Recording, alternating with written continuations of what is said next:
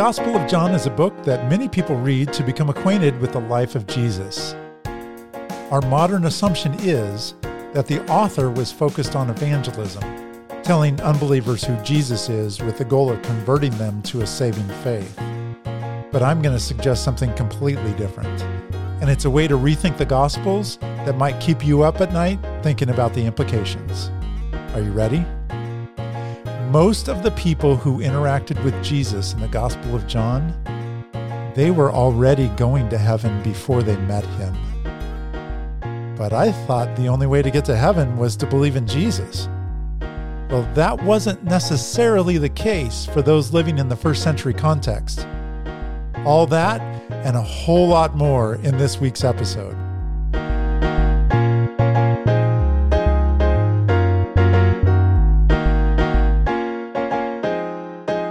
Welcome to the Rethinking Scripture podcast. I'm Greg Hall, and this is episode 3, Rethinking Conversion in John chapter 1. And it's in this episode that we'll be discussing something that I cover more fully on the rethinkingscripture.com website. If you navigate there, you'll find I have outlined several rethinking projects. One of those projects is for rethinking conversion. Another big one that I'm working on right now is rethinking rest. I've written a manuscript for a book, and I'm shopping for a publisher, and that's a fun process. So hopefully that book will come out soon. I've got a whole nother website, rethinkingrest.com, that you can go visit as well for more information on that. Just wanted to let you know those projects are out there. I'm currently working on several of them. And today's topic, conversion. We're ready to rethink it. And that's what we're going to do today in John chapter 1. But we got a little bit of a setup to do. So today we're looking at the topic of conversion. I'd like to begin that setup with some material out of a book written by Dr. Earl Radmacher. Dr. Radmacher passed away back in 2014, but he did spend a lifetime in academia. So he was the president of Portland Seminary in Portland, Oregon for 25 years. Actually ran across Dr. Radmacher in my master's program. He taught a few classes, and one of those was focused on salvation. And he actually had a book that came out in 2007, and it was entitled Salvation. And the basic premise of the book is that when we go to the scriptures and we read the word saved, we've brought that into our culture in a certain way. If somebody asks you, when did you get saved? Well, what are they asking? They're asking, when was it that you went from a person of unfaith to a person of faith? And in theological terms, we call that justification. That's the process of becoming justified before God through faith. And oftentimes what we do when we read the scriptures is we assume, because of our modern lens, and because that's been the focus of our modern lens for a couple of generations at least, we assume the word saved in the scriptures means justification, salvation. And it does at some points. But in the book, Radmacher talks about how the word saved, the Greek word sozo, the word saved, if you just look at its context and how it's used throughout the New Testament, there are a number of different ways that it's used. 4 that he highlights. One is just physical salvation. So sometimes that word sozo is used, and it's just talking about somebody didn't die physically. Okay, so that's one. But then there's 3 spiritual senses that he kind of outlines. And so it says here, I'll just read a little bit. Salvation in the spiritual sense is the most exciting and promising deliverance available to human beings.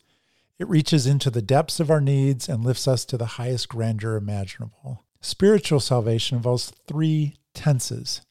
He says there's past, present, and future.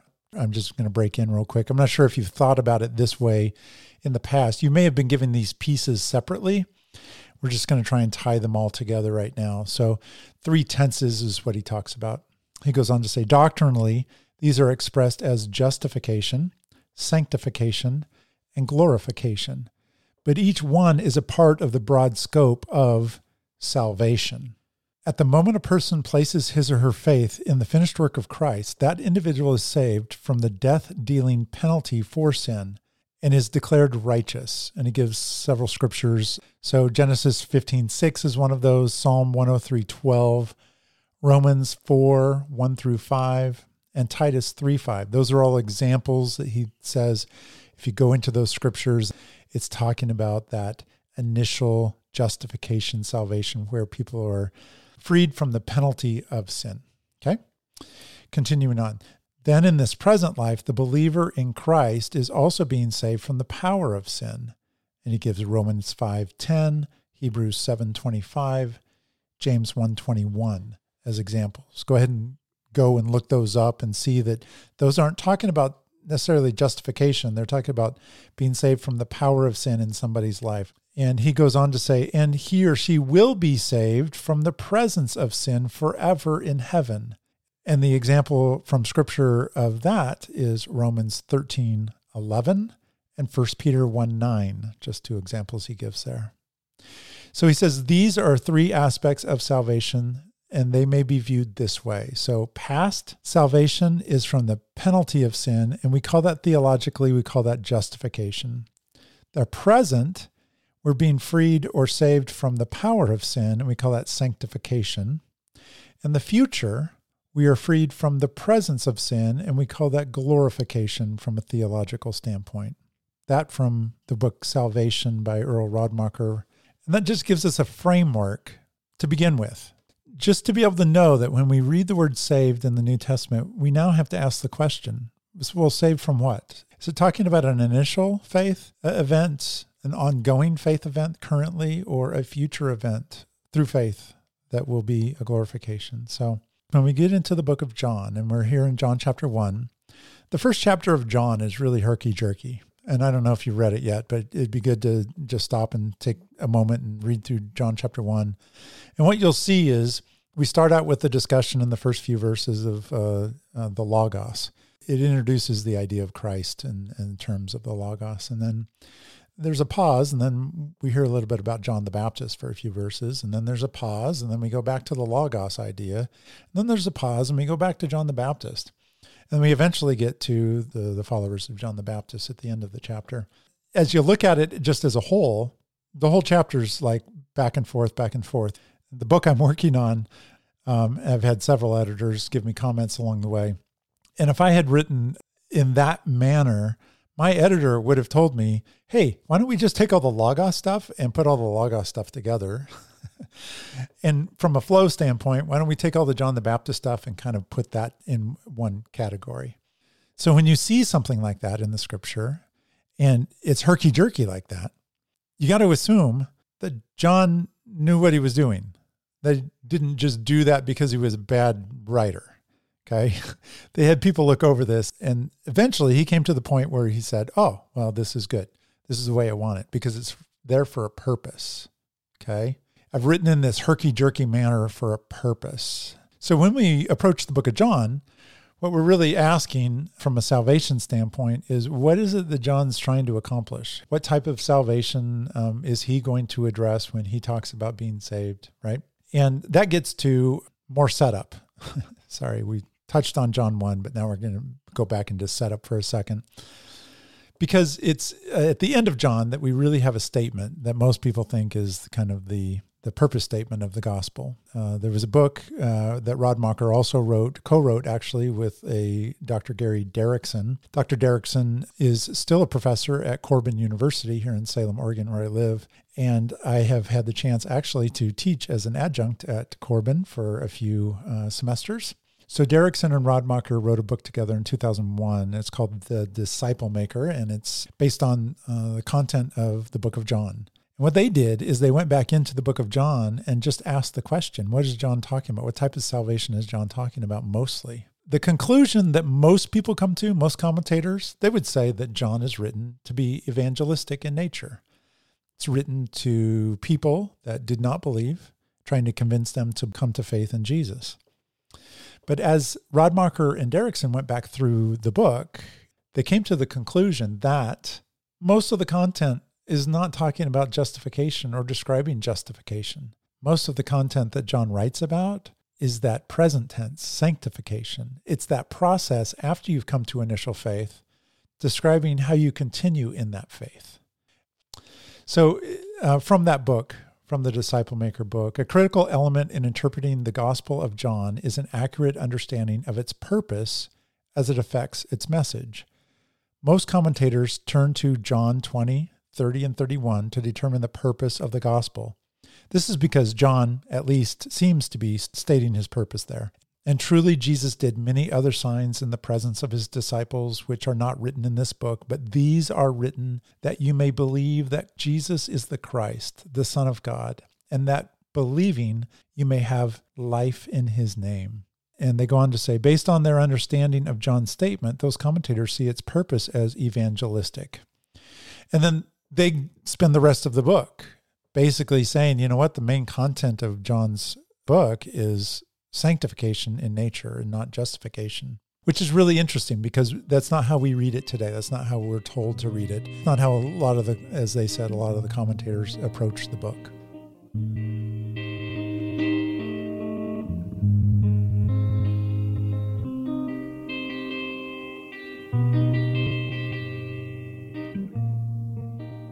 So as we look at John 20:31 in a little more detail, we also need to examine that there's a textual variant. And what do I mean by textual variant? It means that the copies of John in the Greek, the oldest copies that we have, there's two different readings that come out of John 20:31. There's a textual variant, I mean, it varies slightly.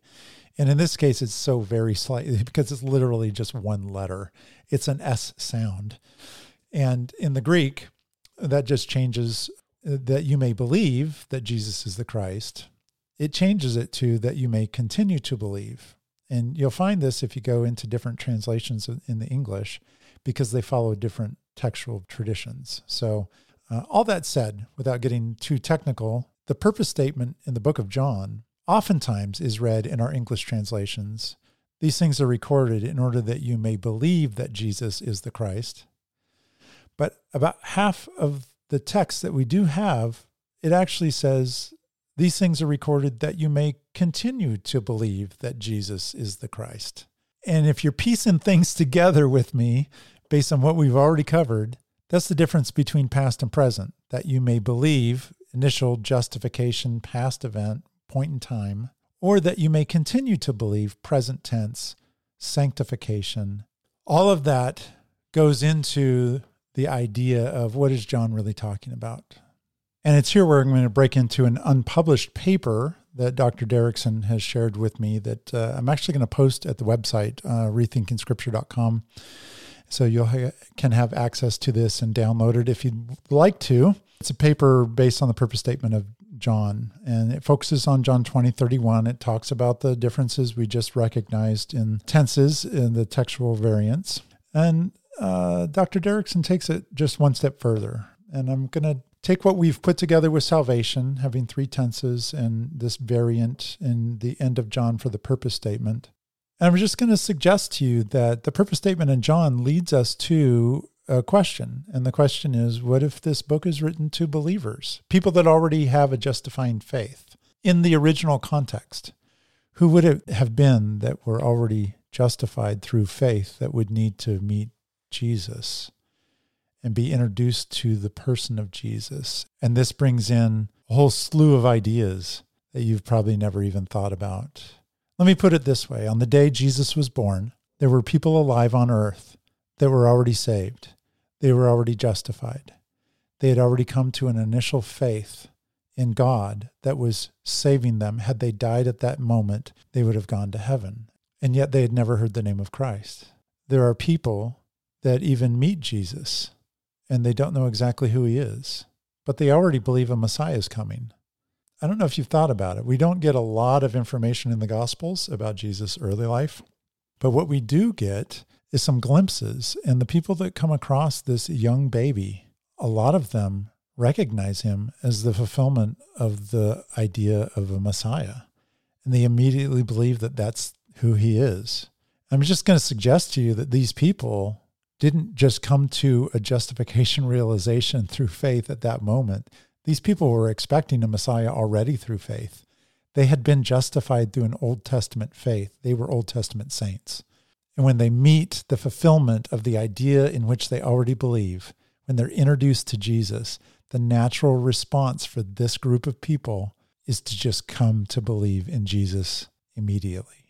And that's what we see throughout the Gospels. We see people coming into contact with Jesus and having largely one of two responses. They either reject him outright, as we see many of the Pharisees and Sadducees and scribes and people like that. And the other response is people come across him and they see what he does and they hear what he says, and they just come to an immediate understanding that this is the Messiah, and they put their faith in him. And so what we see is people introduced to the ministry, the actual ministry of the Messiah and the name of the Messiah, and they're coming to faith in him. But it's not a justification faith, it's a sanctification faith. Derrickson, in his paper, highlights this. It says, when eternal life appears in this section, in the prologue, in the beginning, it's described rationally in terms of knowing the Father rather than something possessed. Derrickson goes on to say, Jesus' deity is introduced in the opening verses, and though recognition of Jesus' deity is integral to justifying faith, it is equally integral to sanctifying faith. Jesus' deity is an issue to be understood by those who are already justified if they are to know Jesus as the apostles came to know him long after they were justified. A lot of times in John 20:28, when Thomas says, my Lord and my God, most commentators will say that's when he got saved. That's when he was justified. And Derrickson says it's inappropriate to say that Thomas was unregenerate before this time. Jesus makes plain in his prayer to his Father that Thomas is already regenerate. He is one of the men the Father has already given Jesus out of the world. And he quotes, he references John 17:6 and 17:12 there. Another example, his words in John 10:27 through 30 become meaningless, where Jesus is obviously talking about sheep that already belong to him, not that will someday be given to him, so that in the gospel we have regenerate men whose understanding of Jesus needs growth for them to become effective in their service to him. And Derrickson throws the disciples into that group. Later in his paper, the disciples fit this group. They come to the light, Jesus, in the first chapters of the gospel and remain in the light as they follow him, but their faith still must grow as they come to understand him more fully. The disciples were already justified when they first came to the light. They were Old Testament saints, after all. The faith that grows is not justifying faith. The faith that grows is sanctifying faith. Good points that Derrickson brings out, and they are little, if ever, written about. This whole perspective of the believing remnant having to come to Jesus and recognize him as a fulfillment of the Messiah that they already believe in, that they've already been saved by. And they say, you know what? I believe in a Messiah, and I believe you are that person. That recognition of Jesus and coming to faith and belief in Jesus was not justification. It was a step of sanctification. And it was only for that generation. And it never applied to any other generation, not before or after. I'll conclude with this thought from Derrickson's paper. He says, in Jesus' words, I am the way, the truth, and the life. No one comes to the Father except through me, John 14:6. Those words are spoken to regenerate men, people that have already been justified, in other words. He continues, all believe in him and are identified a few minutes later as belonging to him in John 17:6 through 19. Yet it is they who are asking him to show them the way to the Father, John 14:1 through 10. This is a groundbreaking perspective.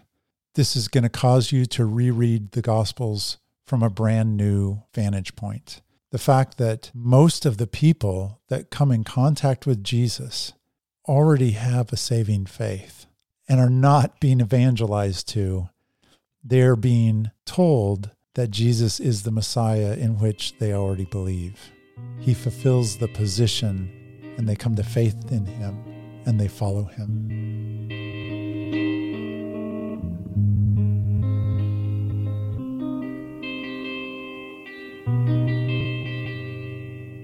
So let's take some time, since this podcast is about John chapter 1, or it's supposed to be at least.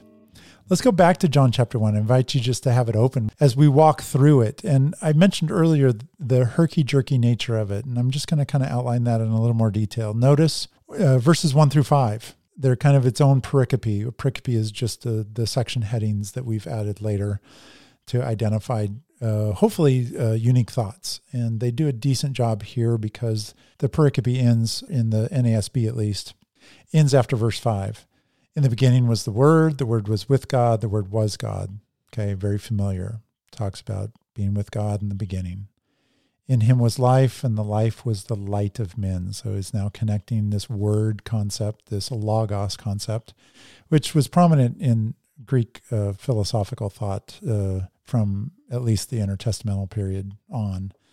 So John is bringing in some Greek understanding of what logos might be, connecting that to Jesus, the person of Jesus, calling it the light of men. There's a great light-dark motif throughout philosophy and throughout the Bible as well.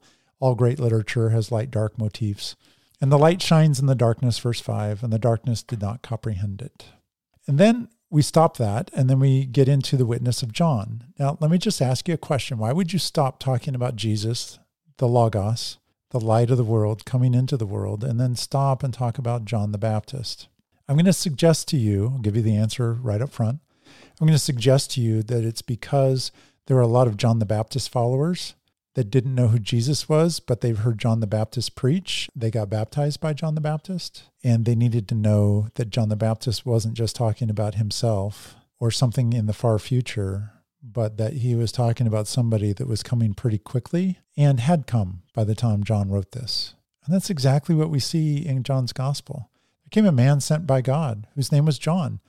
And I can just imagine the original readers, there was a whole group of original readers, when they get their hands on this and they hear it, they're like, oh yeah, John, do you guys remember that one feast we went to Israel and we went out in the wilderness and he baptized? Oh, that was a prophet of God. And that's what John, the author here, is saying. There came a man sent from God whose name was John. He came as a witness to testify about the light so that all might believe through him. He was not the light. Oh, well, who was he talking about then? John, the author, is weaving together for the people that already were faithful, remnant Old Testament saints, who it is and what it is John the Baptist was doing and who it is he was pointing to. And the John the Baptist section goes from verse 6 to verse 13. And then we get back to the Word in 14 through 18. The Word became flesh, which, by the way, if you're not familiar with philosophy, the idea of the Logos is a kind of an all-knowing spiritual entity. But the main characteristic of the Logos in Greek philosophy was that it was non-physical, non-corporeal. And so what John is doing here is he's taking an idea that already is floating around in Greek philosophy. He's attaching that Logos idea to Jesus, the Creator, who was with God in the beginning, right? And then here in verse 14, he gets back to it and he says, and the Logos became flesh. And oh my goodness, talk about rocking people's world back in the first century, especially those out there that were Hellenized Jews or just the Gentile population that was Hellenized. There's a lot of Hellenized Jews that had bought into Greek philosophy, that had also grown up Jewish and knew the scriptures. And also a lot of those people were people of faith. And so John is inviting different types of groups in this first chapter that already believe in God and are justified. He's inviting them all to become introduced to this person of Jesus, not as an initial faith event, but as a step of sanctification. And this happens throughout the entire gospel.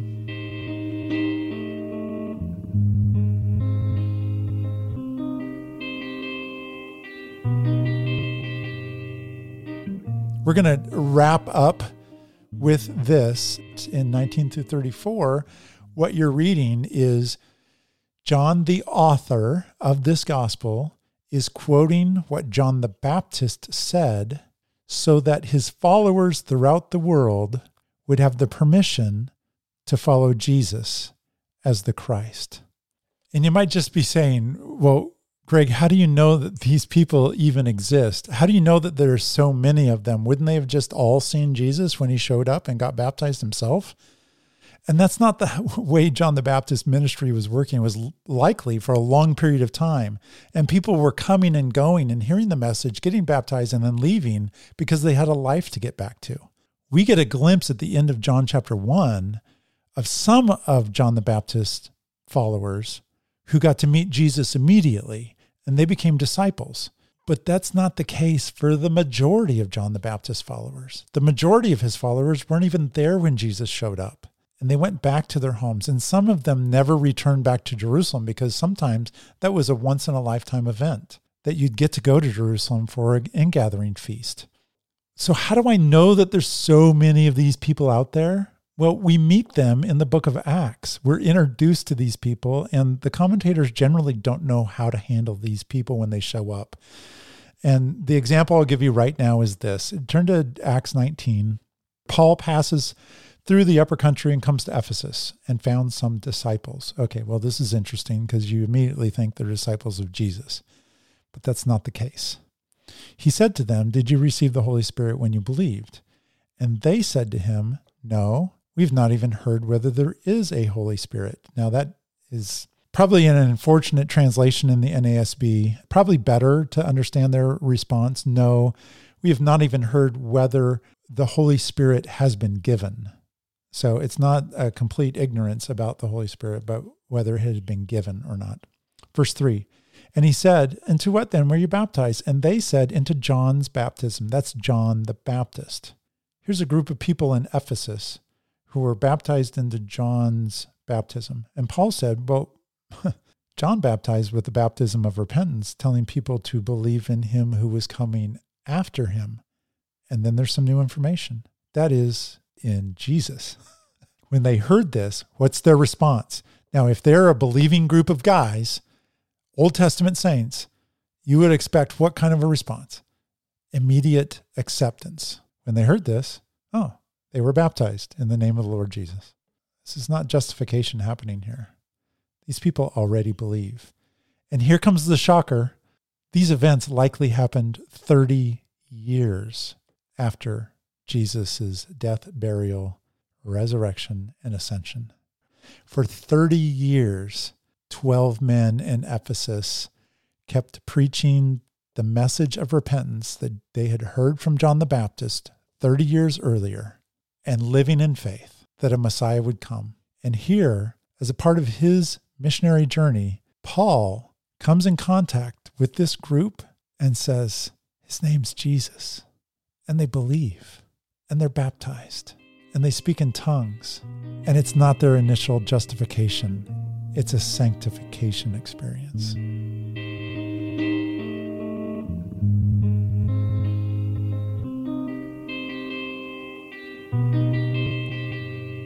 In the next episode, we're going to move on to chapter 2, but not before we check in with the end of chapter 1 and the calling of the first disciples.